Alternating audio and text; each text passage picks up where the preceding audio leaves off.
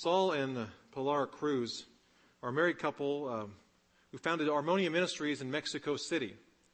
And they launched their ministry by planting a church on the edge of a huge city garbage dump. Of course, the location had brought some challenges, but maybe one of the biggest challenges was Saul just didn't seem to be able to connect with his people. Although he was a gifted strategist and thinker, he often appeared aloof and distant to them. By his own admission, he was unwilling to plunge into the pain and the poverty of his people. But all that changed. All that changed one Sunday morning when someone burst into their worship service with the frantic news that the local sewage system had burst and was flooding the streets outside the church. As the sewage continued to gush, the street was on the verge of collapse, and dozens of nearby houses were in danger. And to make matters worse, the city wouldn't respond for at least 3 days. Saul and the local engineer organized the onlookers and church members to stop traffic and to make some sandbags. And after working frantically for nearly 15 hours, they finally stopped the flow of the sewage. It was cold, it was drizzling, they were covered with muck and sewage. And Saul and his church members emerged from the pit and walked back to the church to clean up and get something to eat. As they gathered together, Saul began to cry. He says, "I'm sorry, but I need to pray. I need to thank God because He just saved us, He saved you, and He saved me. Can we pray together?" And they held hands and they knelt and they thanked their God. And by the time they had finished praying, Saul had earned their trust. He became their leader and their friend. Later on, he would comment about the situation. People need to see that you're for real, that you really care for them, that you're even ready to put your life on the edge for them. People need to know that you'll be there for them. Today we're continuing our sermon series from the book of Hebrews entitled, It's All About Jesus. And sometimes in our lives, when we look around at the sewage, the muck and the grime of our lives and of our world, and we begin to sometimes think that maybe God should get a little bit more involved, that He's too distant, that He seems to be aloof, that perhaps He's uncaring, that He's not there for us. Well, this passage this morning tells us that God is for real, that God is really caring for us, and that He's put His life on the edge for us, and that He will be there for us. Now, if you were here with us last week, you'll remember that the overall theme of Hebrews as we kicked off this sermon series is the total sufficiency of Jesus Christ for all things, and the total supremacy and superiority of Jesus Christ over all things and in all things. And this theme is stated right up front in the first few verses of Hebrews, the letter to Hebrews, chapter 1, verses 2 through 4. But in these last days He has spoken to us by His Son, whom He appointed heir of all things, and through whom He made the universe. The Son is the radiance of God's glory and the exact representation of His being, sustaining all things by His powerful word. After He had provided purification for sins, He sat down at the right hand of the Majesty in heaven. And so He became as much superior to the angels as the name He has inherited is superior to theirs. And then the writer of Hebrews goes on to compare Jesus to angels and uses Old Testament verses to demonstrate that though angels are incredible, powerful beings, that Jesus is much, much more superior. That He is the creator and sustainer of all things, and that He is in fact the Son of God and one with God the Father. And so after establishing the superiority of Jesus here in chapters 1 and the first part of chapter 2, the author takes a strange twist in verse 9 of chapter 2. But we see Jesus, who was made a little lower than the angels. So Christ, who was declared superior to the angels in chapter 1, now in chapter 2 was placed beneath the angels. And the Son of God becomes one of us. It's what we call the incarnation. The doctrine and teaching of the incarnation has for centuries taught that Jesus Christ, the Son of God, became God in the flesh and walked this earth. And in the incarnation, we believe that Jesus was both fully God and He was also fully human. It was a radical idea then, and it's a radical idea today. So let's dig in and talk about the whys of the incarnation and look at the what's and the hows a little bit at the end and the implications of this doctrine for us as we live out our faith in the 21st century. Let's pray first, though. Father, we ask for Your Spirit and Your Word to intersect in our lives, to bring your truth to bear in our hearts and minds, our actions, our words and deeds.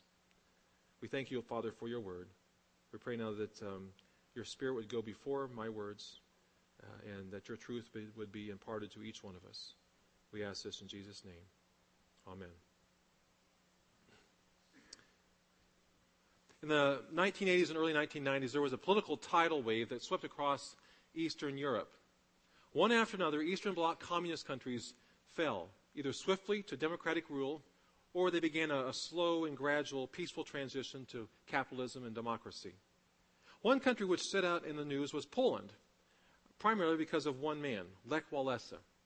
Lech Walesa was an electrician and a union activist, and he created a movement that was called Solidarity. Solidarity was a movement that was a catalyst in dismantling communism and corruption in Poland, and it was also a catalyst and key to ushering in a new era of freedom. Verse 11 tells us that the first why of the incarnation is that Jesus came to establish solidarity, to establish a relationship with us. Verse 11, both the one, referring to Jesus, both the one who makes men holy and those who are made holy, speaking of Christians, are of the same family. So Jesus is not ashamed to call them brothers. You know, Christianity is the only religion that says God became one of us. That God makes brothers and sisters, makes us family. That Jesus makes us holy, and then he calls us family. He's not ashamed of us, it says. When we put our faith in Christ, we're part of the family. We're not outcasts. We're not ostracized. We're not black sheep. And that's the first why of the incarnation. Get this to work there. Jesus came to earth as one of us because God wants to grow and expand his family. Another way of putting it is Jesus came to earth to save as many as possible, to bring as many as possible into a right relationship with the Father and bring them into the family. We see that reference in verses 10, 13, and 16. And bringing many sons and children to glory, verse 10. Verse 13. And again he says, here I am and the children God has given me. And then verse 16. For surely it is not angels he helps, but Abraham's descendants. In other words, the human race. The second why of the incarnation is expressed in verses 14 through 15. Since the children, human beings, have flesh and blood, he too shared in their humanity, so that by his death he might destroy him who holds the power of death, that is the devil, and free those who all their lives were held in slavery by their fear of death. You know, part of human nature is a fear of death. It's a natural reaction. Woody Allen sums up humanity's uneasiness with death by saying this: it's not that I'm afraid to die, I just don't want to be there when it happens. That probably reflects the way a lot of us feel about it. In the incarnation, Jesus deals with that fear of death by becoming one of us, by taking on death and defeating death at the cross and at the empty tomb. And because of that, we no longer have to fear death. Carolyn Aaron's, a writer, tells this story. She says, as a kid, I loved mission Sundays, you know, the Sundays when missionaries on furlough would bring special reports in place of the sermon. She said, there was one visit I've never forgotten. The missionaries were a married couple stationed in what appeared to be a particularly steamy jungle. I'm sure they gave a full report on churches planted, on commitments made, or translations of the Bible begun. I don't remember much of that. What has always stayed with me is the story they shared about a snake. One day, they told us, an enormous snake, much longer than a man, slithered through their door and into the kitchen of their home. Terrified, they ran outside and searched frantically for a local who would know what to do. A machete-wielding neighbor came to the rescue, calmly walked into the kitchen, and decapitated the snake with one clean chop. The neighbor reemerged triumphant and assured the missionaries that the reptile had been defeated, but there was one caveat. It was going to take a while for the snake to realize that it was dead. You see, a snake's neurology and blood flow are such that it can take considerable time for it to stop moving even after decapitation. And so for the next several hours, the missionaries were forced to wait outside while the snake thrashed about, smashing furniture, breaking windows, wreaking havoc until its body finally understood that it no longer had a head. Outside their house, sweating in the heat, the missionaries felt frustrated and a little sickened by the damage they could hear the snake's body committing. But at some point in their waiting, they had an epiphany. Aaron's writes, I leaned in with the rest of the congregation, queasy and fascinated. Do you see it? Asked the husband. Satan is a lot like that big old snake. He's already been defeated. He just doesn't know it yet. In the meantime, he's going to do some damage in our lives and in our world. But never, ever forget that he's a goner. Erin finishes her story when she says, the story still haunts me because I have come to believe that it's an accurate picture of the universe. We are in the thrashing season, a time characterized by a pervasive capacity to do violence to each other and ourselves. And the temptation, when we see the wreckage in our world, is to despair. We have to remember, though, that it won't last forever. Jesus has already crushed the serpent's head. The second why of the incarnation is that Jesus came to earth as one of us to defeat and destroy Satan and to set us free from the fear of dying. The third why of the incarnation is found in verse 10. In bringing many sons to glory, it was fitting that God, for whom and through whom everything exists, should make the author of their salvation perfect through suffering.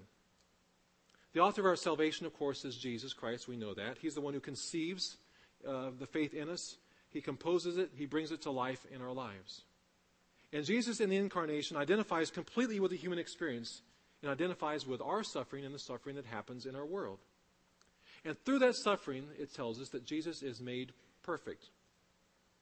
A point of clarification, the Greek word for perfect here means to make something or someone complete. Jesus was already perfect because he is, of course, the Son of God. But his mission is made complete, is completed, when he suffers and dies on the cross for our sins.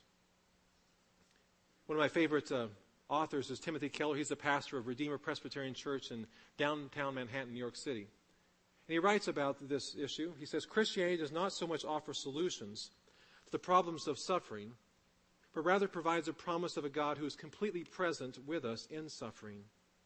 Only Christians believe in a God who says, here I am alongside you. I've experienced the same suffering you have. I know what it is like. No other religion even begins to offer that assurance. Keller goes on to say, after the World Trade Center tragedy, between 600 and 800 new people began to attend Redeemer. And the sudden influx of people posed this question. What does your God have to say to me? What does your God have to offer me at such a time like this? Keller writes, I preached. Christianity is the only faith that tells you God lost a child in an act of violent injustice. Christianity is the only religion that tells you, therefore, God suffered as you have suffered. The third why of the incarnation is that Jesus came to earth and became one of us to identify with our suffering by going through suffering himself. Finally, the fourth why of the incarnation is found in verses 17 through 18. For this reason he had to be made like his brothers in every way, in order that he might become a merciful and faithful high priest in service to God, and that he might make atonement for the sins of the people. Because he himself suffered when he was tempted, he is able to help those who are being tempted. In the incarnation, Jesus becomes one of us so that he can understand the human condition, including temptations and struggles, and help us when we face them. Now, as a history major, I'm a history buff, and I'm not sure who said it, but the quote has been that those who do not learn from history are destined to repeat it. And I think we can draw lessons from the early church in regard to this.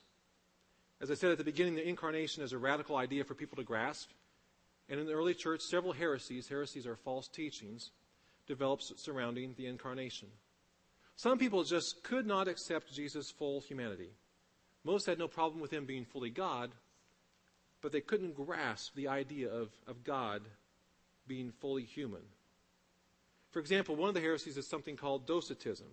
It's the idea that Jesus just seemed to be human, sort of pretending to be one of us, but not really.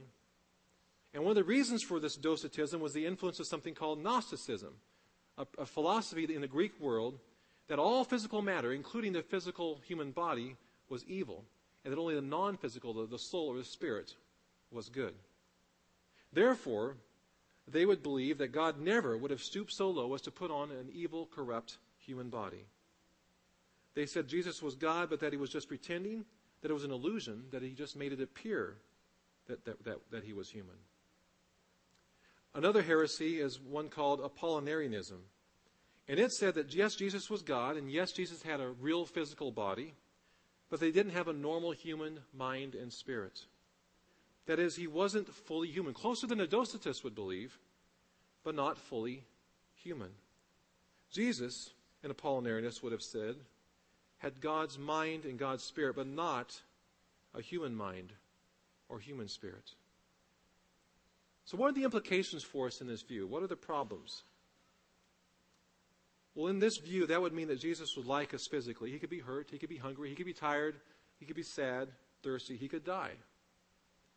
But if he had God's mind and spirit, and not a human mind or spirit, he could not truly be tempted, or truly scared, or worried, or lonely, or angry, or confused. If that was the case, he could not understand what it meant to be a human being. But the biblical view of the incarnation is that Jesus was fully God and he was fully human. And he did experience what it meant to be scared, worried, lonely, angry, and tempted.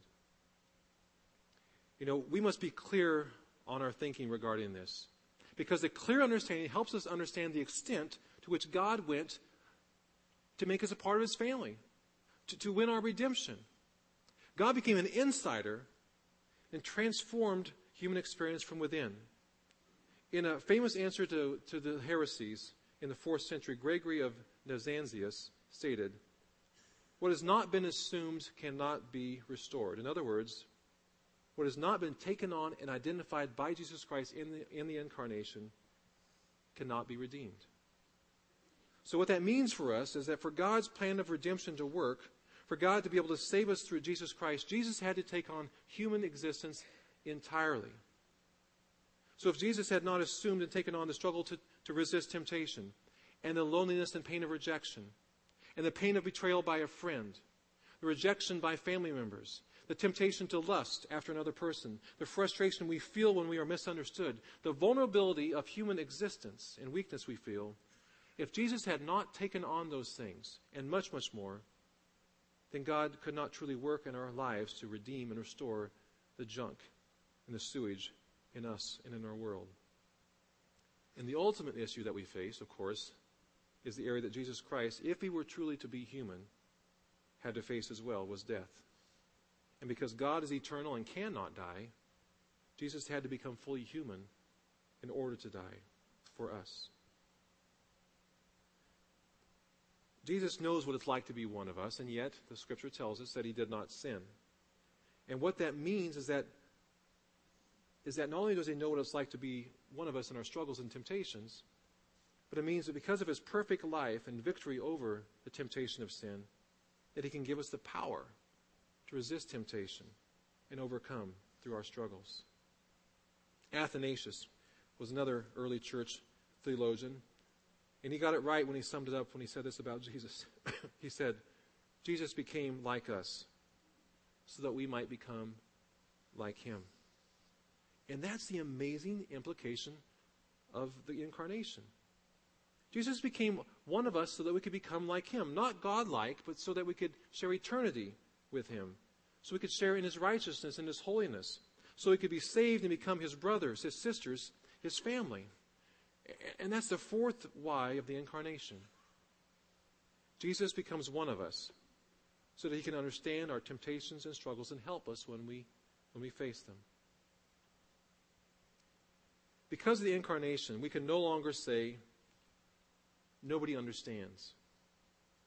Nobody understands how lonely I am, how afraid I am. Jesus does. Nobody understands how weak I feel, how powerless I am. Jesus does. Nobody understands the anger and the frustration. Jesus does. Nobody understands the sting of rejection. Jesus does. Nobody understands the pressure I feel from my parents or the worry I have about my children. Jesus does. Nobody understands the pain of divorce and my broken family. Jesus does. Nobody understands the depth of my grief. Nobody understands how ugly I feel. Jesus does. Nobody understands how hard I'm trying to change, but I just can't seem to do it. Jesus does. Nobody understands how afraid I am of dying. Jesus does. In the incarnation, Jesus totally identifies with us in our human experience, our frailties, our struggles, our temptation. Therefore, he's completely able to understand. Because the Son of God, Jesus Christ, the supreme and superior one, the creator of everything and sustainer of all things, Jesus Christ, the Son of God, chose to become one of us. Let's pray. Lord, we come before you today and we thank you for the truth of your word. And we thank you that we know that Jesus Christ came to earth. He chose to become one of us, fully God, but fully human. We thank you that because he is fully God, that he is completely able to save us, to do for us what we cannot do for ourselves. We thank you as well because he is fully human, that he understands and he can help us to overcome. Lord, we thank you for the gift of Jesus, God with us, Emmanuel. We thank you that he has become one of us so that we could become like him. We ask this in Jesus' name.